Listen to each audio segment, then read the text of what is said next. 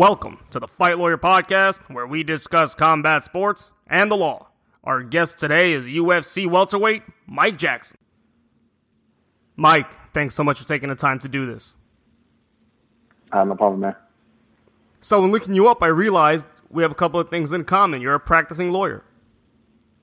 Not actually, man. I'm just, I like doing add little pop culture references in my life, and that's one of them.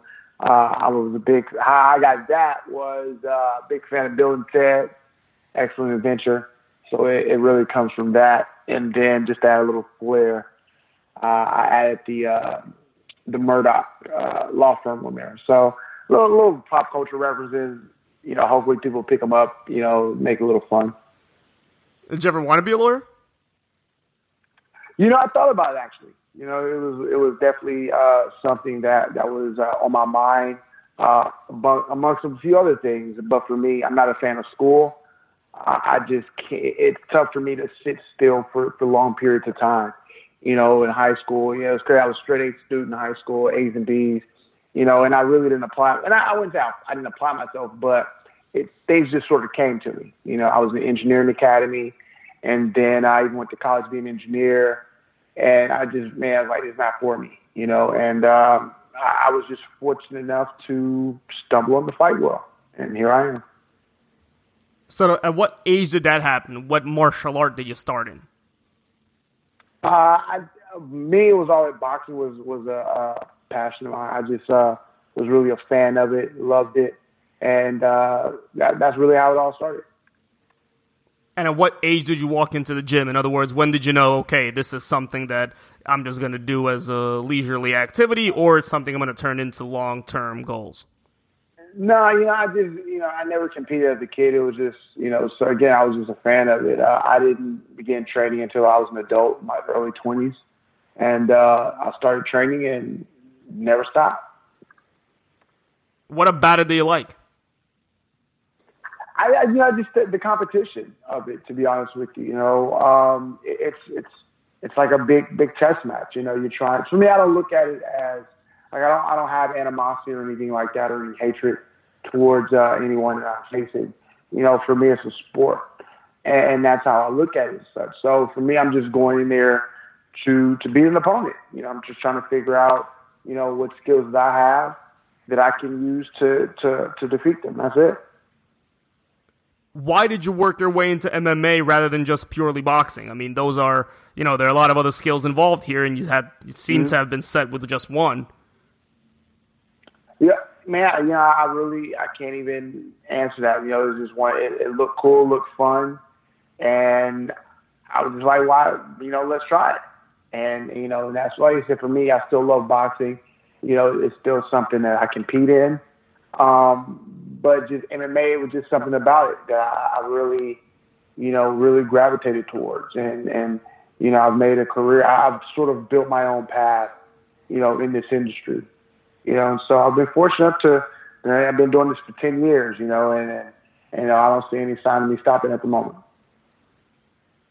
How tough was it to learn all those other skills? What did you start with after boxing? Was it wrestling, jiu-jitsu?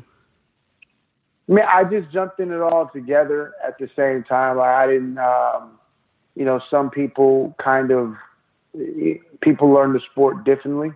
For me, boxing was the passion and background that I had. And then once I got into MMA, it was just kind of learning everything all at the same time, putting everything together. So when I began training and like the MMA aspect of it, I was learning jiu-jitsu, kickboxing, wrestling, during the same week. It would just alternate days and times and things like that. But yeah, it was just like a crash course. It was cool. I enjoyed it. How hard was it to take on wrestling? A lot of folks say that wrestling is the one that you got to start with in order to be really successful. Was that the hardest one to kind of learn over time? I'm not going to say it was the hardest one. It was just the one that I was least interested in. For me, it was more, I like punching people in the face. That's just, what I like to do. And so that's just what I gravitated towards more. I think that as far as what's harder, it's all relative to the person. You know, you have some people who can begin training in some kind of discipline, and they can pick up it fairly quickly. You take someone doing the same path, and they don't get it as quickly or as efficiently. You know, they may not learn all the steps. They may miss something. You know, I feel everyone is different. So it's just all about what you want to do and what you gravitate toward. For me, it was a striking field. And then you had a bit of an amateur career. You had a few fights as an amateur. How tough is that scene in MMA? It's underdeveloped. It's not as invested into as it should be. Is that a really tough scene to maintain competition in? No, I mean, I think you can. Well, it depends on the weight, really. You know, if you're if you're a real 115er or a guy is going to be tough. If you're about 180, about a 205 guy, is going to be tough. You know, women is different as well. I think at the amateur level, you know, there's also locations like where you are. Is MMA big in your town or in your region? I think the way the sport is continuing to grow, we're seeing more promotions pop up in smaller little markets. And I think that's a benefit for a lot of people who are looking to learn the sport. But I honestly, I think now, and it's different now than it was, you know, when I started. You know, I think it's a lot easier now for people to find fights. And that could be a sort of a curse too, because what happens is you have a lot of people who see the sport, they want to compete, and then you get like these little inexperienced gems pop up, and whether they know what they're doing or not, like they're setting a lot of guys up for failure, man. I've been, you know, when I'm not fighting, I'm covering the sport and I work on the business side as well. And I've seen some people, well, and the crazy thing is like I had my first fight 6 months after training. You know, I don't think that's a smart thing to do in the current climate of MMA. I think guys need to train a lot longer, you know, at least a year. You know, there's some people who, you know, if you switch to their gym, no matter where you started or how long you've been training, you need to train with them at least a year before you fight under their gym. You know, and they're just trying to make sure that you're a quality fighter and you're ready for this, because, you know, you step in there, man, like anything can happen. Like people have died in combat sports, you know, and obviously that's an extreme case, but it can still happen, you know. So I think now we need the younger fighters who are up and coming, you know, especially given, you know, the brain damage things and that. They need to take a little bit more time to make sure they're ready and not jump in there too quickly. You think it'd be beneficial to have some sort of central governing body or an amateur league or some sort of feeder system that could, you know, take these fighters and work on them before they go pro? I feel that there should be, as far as on the all of MMA, it would be cool to have like a governing body. Like, see, it's difficult because of the way the sport is set up. This is not a traditional sport like a basketball or baseball or anything like that. Like, this is a sport where you have, you know, promotions can pop up. Anybody can go get a license and become a promoter. It's just all if you have the finances for it. That's really what all this comes down to. So what you're trying, as far as like developing a union or any kind of governing body, like you would literally have to start this over. Like you have to start MMA over again, and I just don't see that happening. Well, for example, why can't some of the bigger organizations have, you know, a league where they have promotional events for pro fighters and then promotional events for amateur fighters? Or would there be some undue burden there, or, you know, financially? Who's paying for that? Right, who's paying for that? Well, like, if we're talking about let's take the UFC. Like, these dudes, although they recently sold for $4.8 billion, whatever, you know, their payroll and their overhead is extensive. Like, it's a lot of money, and I don't think a lot of people realize that. And so now you're talking about, which in essence the UFC currently has, with the Contender Series, with the Ultimate Fighter. You know, they even have a developmental contract. So there's 3 different avenues right there. actually, I'll give another one four. You have Legacy Fighting Alliance, who I'm affiliated with and work for. They're a feeder league to the UFC. So those are four fields right there. But and the reason they're able to do this is because of their finances, and they're at the top of the heap. There's a big separation between the UFC and everybody else, even Bellator. Like Bellator has sort of the Viacom money, but that's it. Like they don't know how if the UFC had that Viacom money, it'd be a totally different field. You know, I think what Bellator doing is cool if they would just stay in their lane, but I think they're legit trying to compete with UFC, maybe subconsciously. You know, but outside of them, nobody can afford that type of service that you're talking about. Well, presumably you'd be able to televise it and market it and make money from all those things, or would people just not watch, right? Why would they watch presumably inferior fighters when they can just watch pro fighters the following weekend? And I disagree with that. I think if you're out there, look, you have a platform right now called Flow Combat online, and I've done some shows with them. What they like to do is sort of they have a pay-per-view sort of system online where they go out to these smaller regional shows and give them a platform to show their promotion. But again, something like that though, even what you're talking about, it's gonna take money, it's gonna take finance, and you have to find other people to finance that, and it's not gonna happen. I just don't see it happening.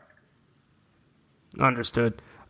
So after your amateur career, you went pro. Did you go right into the UFC, or you competed for some other leagues? No, you know, once I decided to go pro, I was more in the boxing and kickboxing realm.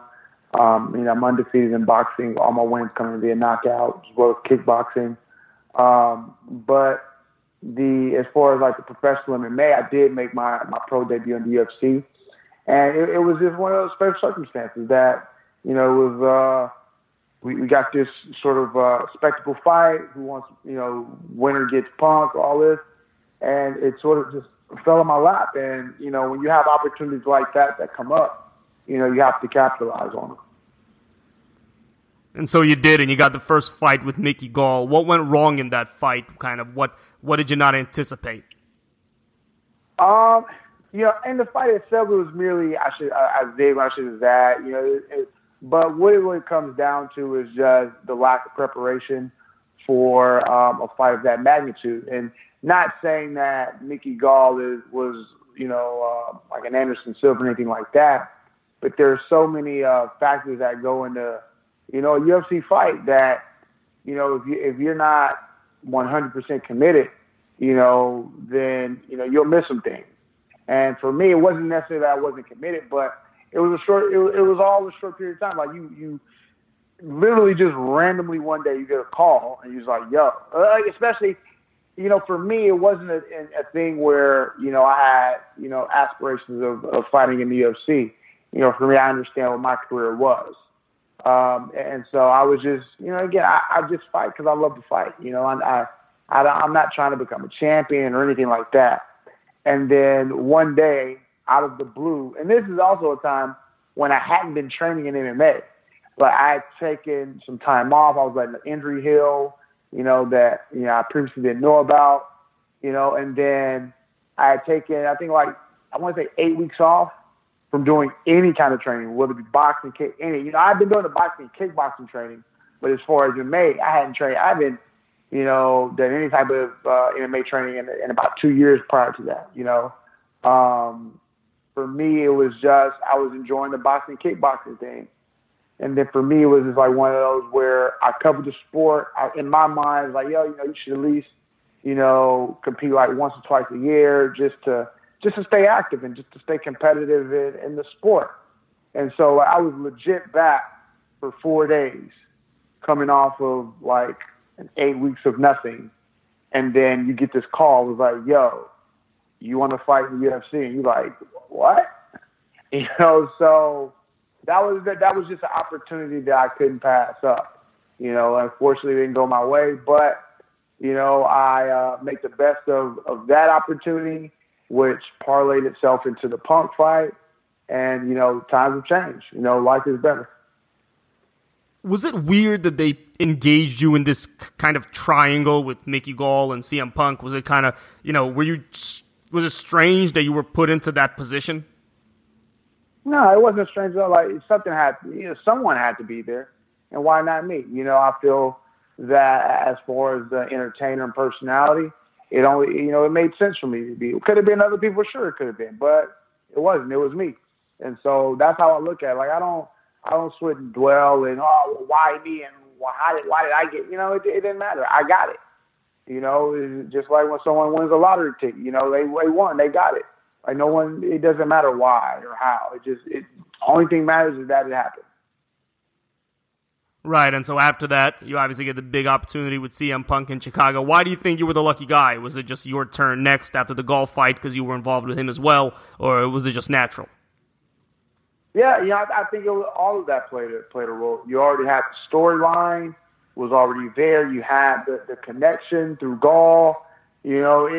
It just made sense. If you're going to give him another opportunity, then I'm really the only person that makes sense. Like there are other, like the only other fighter that I know that would probably make a lot of money or a lot more money will be a fight with Jason David Frank. And I happen to be friends with him, talk to him a little. It's just it wasn't a fight that would have been made just off of weight. Jason Frank is a big guy. He's not making 170 pounds.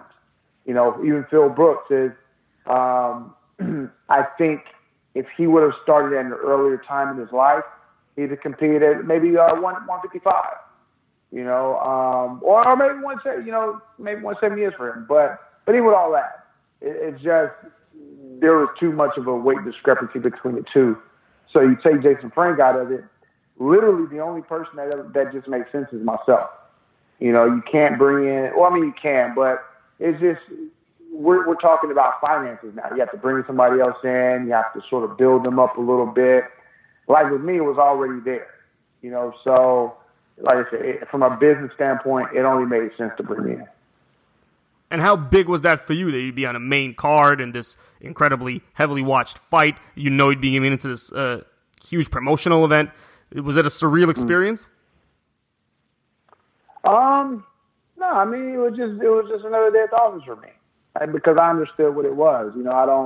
I don't get caught up in the hype of things too much. I'm just a chill person.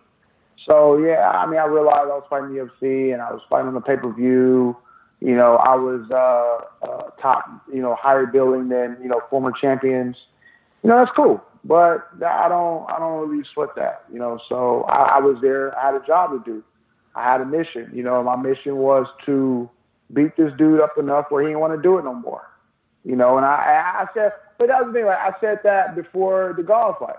I told people, I was like, look, man, this dude's best bet is to go fight Mickey Gall.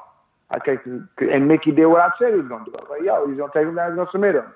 I said, I'm not going in there to do that. I'm going in there to beat this dude up because even like in the beginning when like it was announced that he was coming in, like people were upset. Oh my God, I can't believe like this guy is here and he only used his name. I was like, all right, well then I'm going to show him that he's not cut out for this. I'm going to send him back to wrestling.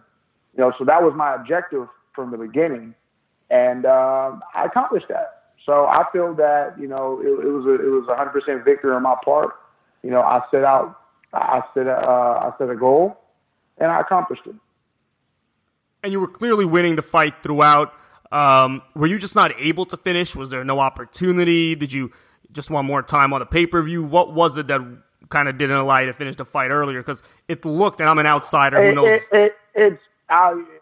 The reason I finished that because I chose not to finish the fight. Like, I carried the guy, for me. And that's the thing. I don't think people, and I'm just a different kind of guy. Like, I don't. So the way I looked at it, when you're in there, and that's the other thing. A lot of people with the criticism have never stepped foot in the cage. Like, they don't have this sort of fighter's mentality. I have a fighter's mentality, but I'm also compassionate. Like when I'm training and I'm in, when I'm sparring and moving around, I know I'm moving with a guy who has been training like a year or even less. He's a new guy in class. Like, I can spar with anybody. I can spar with the best guys in the gym, and I can spar with the dude it's his first day in the gym and not hurt that guy. And because I know how to carry, I know how to move around and let these people work. And so when I was in there with Phil, I felt like I was fighting one of these guys that was like, they've been training like less than a year, as far as the striking aspect goes. I mean, that's really all we saw. He shot for the takedowns. And I told people, I was like, man, I've been doing this a lot longer. I was like, I was able to stuff the shots. He got me down. I don't even remember how I forgot. Maybe I threw a punch or something. He got me down, and I got back up. So I told people prior to the fight that there were levels to this, and people thought I was just like trash talking or being cocky and arrogant. And I was like, no, this is the reality of it. Just like if it's hot outside and you pull out a thermostat and it says it's 100 degrees outside. Like it says it's 100 degrees, so it's hot. And people was like, nah, you just talking. It's okay. So I go out there and I remember the first few times I punched him in the face and, the way his eyes lit up. And it's one thing to know, like, what to expect before. Like when I went in there, I expected what happened. I expected that to happen. But to be honest with you, the fight was a lot easier than I expected. He didn't progress as much as I thought he would have. And while I'm in there, I just realized that he didn't belong. Like he didn't, I really could have hurt the guy, and I know it's a fight. I had some people, stupid trolls, and they're like, yo, if you didn't have the mentality to go out there and like kill this dude, like you shouldn't be fighting. And I was like, yo, I didn't think that was the purpose of fighting, is to go out there and kill a dude. In my mentality, the purpose of fighting is to get the better of your opponent. And I didn't have to, knowing what was at stake in the fight, really it was just like no titles was on the line, no moving up the ranking was on the line. It was just a guy he wanted to cross something off of his bucket list in life. And then me, I just was in the right place at the right time, And so in my mind, I didn't have to knock this dude out. I didn't have to leave him face down on the canvas, in front of his fans and friends. His lady was there watching, people watching at home, because being involved in sports so much, I've seen countless times of people getting like just viciously knocked out. And, there's a feeling that you get in the arena, knowing that these people's, their family is watching. And, what they're going through. Like, man, they're worried and concerned. Again, it's a fight. Anything can happen. And so being that I knew what the fight was, there was no need for me to do that. Again, my goal was to beat this dude up where he didn't want to compete anymore. And I accomplished that with what I did. I didn't have to knock him out, give him brain damage. Because this dude, again, this is not his life. This is not something that he's trying to pursue, as a career. Or maybe he was. I don't know. I can't rationalize a 39-year-old unathletic person trying to pursue MMA as a career. I saw this as an entertainer from pro wrestling. He found something that he was, that was really cool, and he wanted to try out. And he had the fan base. He had millions of followers on Twitter and in social media. And he has his large platform, and he's a cult personality. That only made sense to give him a shot, But like I said, it's levels to this. And he just wasn't ready for it. So I'd show him.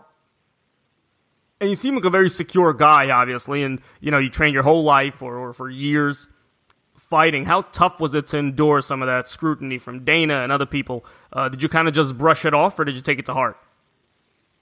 No, I brushed it off. For me, I think the issue, the original issue for me, I did take it kind of personal because I was still in the moment. But when all this happened, the fight was over. I got a little criticism, like I was after the fight, I'm out in the back and I'm trying to, eat or whatever and watch the other fights. And I was really on Twitter. I was engaging with, my fans and, even the haters out there doing their thing.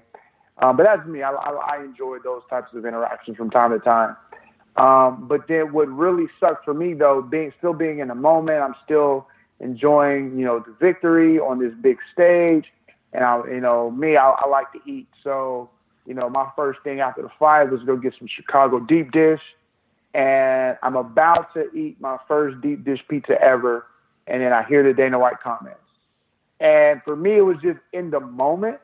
I was like, damn, like this dude really, because you have someone of that magnitude who can instantly, because of who he is in the industry, he can sort of instantly change the tide either way of something, and that's what he did for me. He changed the tide in a negative direction. So like I said, in the moment it sucked, but once I was able to sort of digest it a little better and a little time had passed by, like a day or so, I was cool. Like I get it, it's entertainment, man. And then hearing what he said about Phil after, he was like, "Y'all, you got to respect him for being in there." And I was like, "Wow, dog, you just shot all on me, for going out there and beating this dude's ass, but you give this dude praises for surviving." I was like, "It takes two people to fight." I didn't, that fight wasn't just me. It was two people in there, and if you don't criticize me, you need to criticize him too. But he did the exact opposite. So when all that happened, and just given the current times of our society at the moment, you guys, man, people just make up their own narratives, and I looked at it as such, and then given the understanding that you knew why he was, once it was one of those things like I knew why he was there, but I lost sight of that. And then following everything, I came back to it like, look, this is a money grab. And Dana's upset that he can't grab anymore. He can't go to that well anymore. I shut that shit down. And so you have someone like him who's very emotional and in their feelings, and they're going to talk crazy. That's just what he does. We've heard all this crazy shit that he said over the years. So like I said, once I was able to sort of take a step back, collect myself, and logically look at everything, I was like, it is what it is. I'm not tripping. And what's the status of your contact now? Are you in touch with them? Do you expect you'll fight again? If not, are you I do expect, yeah. No, I expect to fight again. I'm still under contract. The fight that I want, I know there's been a slew of people who want to fight me. The people who are calling me, I don't think it necessarily makes sense for me for those fights. I even had amateur fighters like, "Yo, I want to make my pro debut against you." I was like, "Yo, who are you? Like, you're nobody." And I don't mean that as a disrespect, but like these are literally nobodies to me. Like these are like you had I had some Canadian dude. He was all pissed off. He's like, "You need to fight me." I was like, "Well, I can't fight you. I'm in the UFC. You're not." "Well, you can. I got a promotion out here." And like he had the promotion reach out to me. I was like, I don't know why this dude like reached out to you and had you contact me. Like I'm still under contract, and I told him this. And like I just these people are just so they're delusional, is what it is. And I don't live in a delusional world. I live in reality. So that's them doing their thing. But the fight that makes sense is Arthur. You have a guy who stylistically will be a fun fight to watch. You got two dudes who just got, I'm a striker, he's a brawler, it would be a fun fight. We both fought at 55 before. And this guy, we already know why he's in the UFC. He's in the UFC, because of Conor McGregor. That's his guy. And I'm not even and even when I'm saying all this, there's no disrespect here. I respect the hustle of Arthur. Like he's in this position where he's good friends with Conor McGregor. I would do the same thing. Like any fighter who says that if they were in Arthur's position and wouldn't capitalize on it is lying to you. I guarantee you they are. Anybody in Arthur's position, and you're a dude who's, I think, like 2-4 in the UFC. He's lost like 3 in a row, 4, whatever he's lost in a row. He's still there. He's still there, but he's there because of Conor. This dude was just part of this brawl. Conor gets a slap on him. He'll be back soon. So, Arthur's going to be back soon. So let's make this fight. Dana already hyped it up. Dana was like, "Yo, if I make this fight, Arthur would kill Mike Jackson." Okay, well, let's see. Now we have a way to sell the fight. You said this dude was gonna kill me, so let's see if it really happened. They'll sell a bunch of pay-per-views. Or a bunch of fight passes, wherever you want to. For me, I don't even care where the fight goes, If it goes there, that's cool. I don't care. It'll sell a bunch of fight passes. That's probably where it'll land.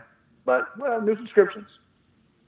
And so what does the future look like? I know you're podcasting now. How long do you plan on fighting before you transition somewhere else, and where do you want to transition? I don't know.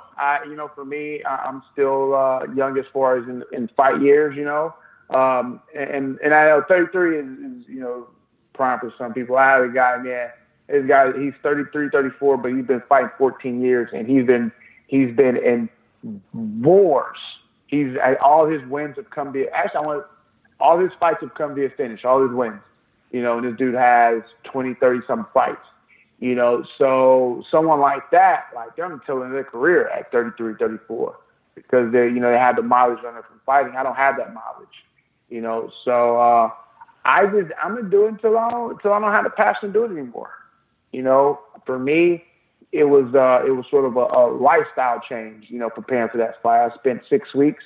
Changed my diet, changed my training, my sleeping habits, and all these different things I had to adjust for this.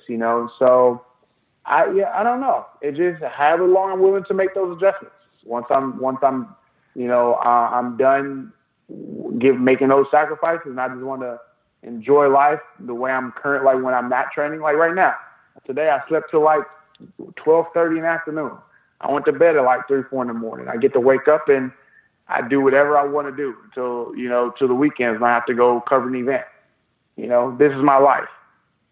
So until I just want to do this forever, I'm gonna keep fighting. Mike, it's been so great of you to join us. Where can people go to find out more about you, where they can find you, contact you, get in touch with you? Yeah, all of my social media is at The Truth Jackson on Twitter, Instagram, Facebook, Snapchat. You can, and all the different platforms, different things. I do a lot of my Mike the Truth photography on Instagram. You get the dope pictures. Twitter is more conversations engaging. Facebook, stories and photos engaging. So you get a little bit on different platforms. And, of course, the podcast, which is called The Truth About Stuff. You can find that at mikethetruth.com/podcast. And then, of course, on the podcast platforms, iTunes, SoundCloud, Stitcher, Google Play, all those other little cool little things as well. Understood. Mike, once again, thanks so much for taking the time. Thanks for having me. And that's our interview with Mike Jackson. I hope you had a good time. Thanks so much for listening. My name's Dmitry Shakhnovich. If you want to learn more about me, please visit www.dshacklaw.com. And this is the Fight Lawyer Podcast. Till next time, folks.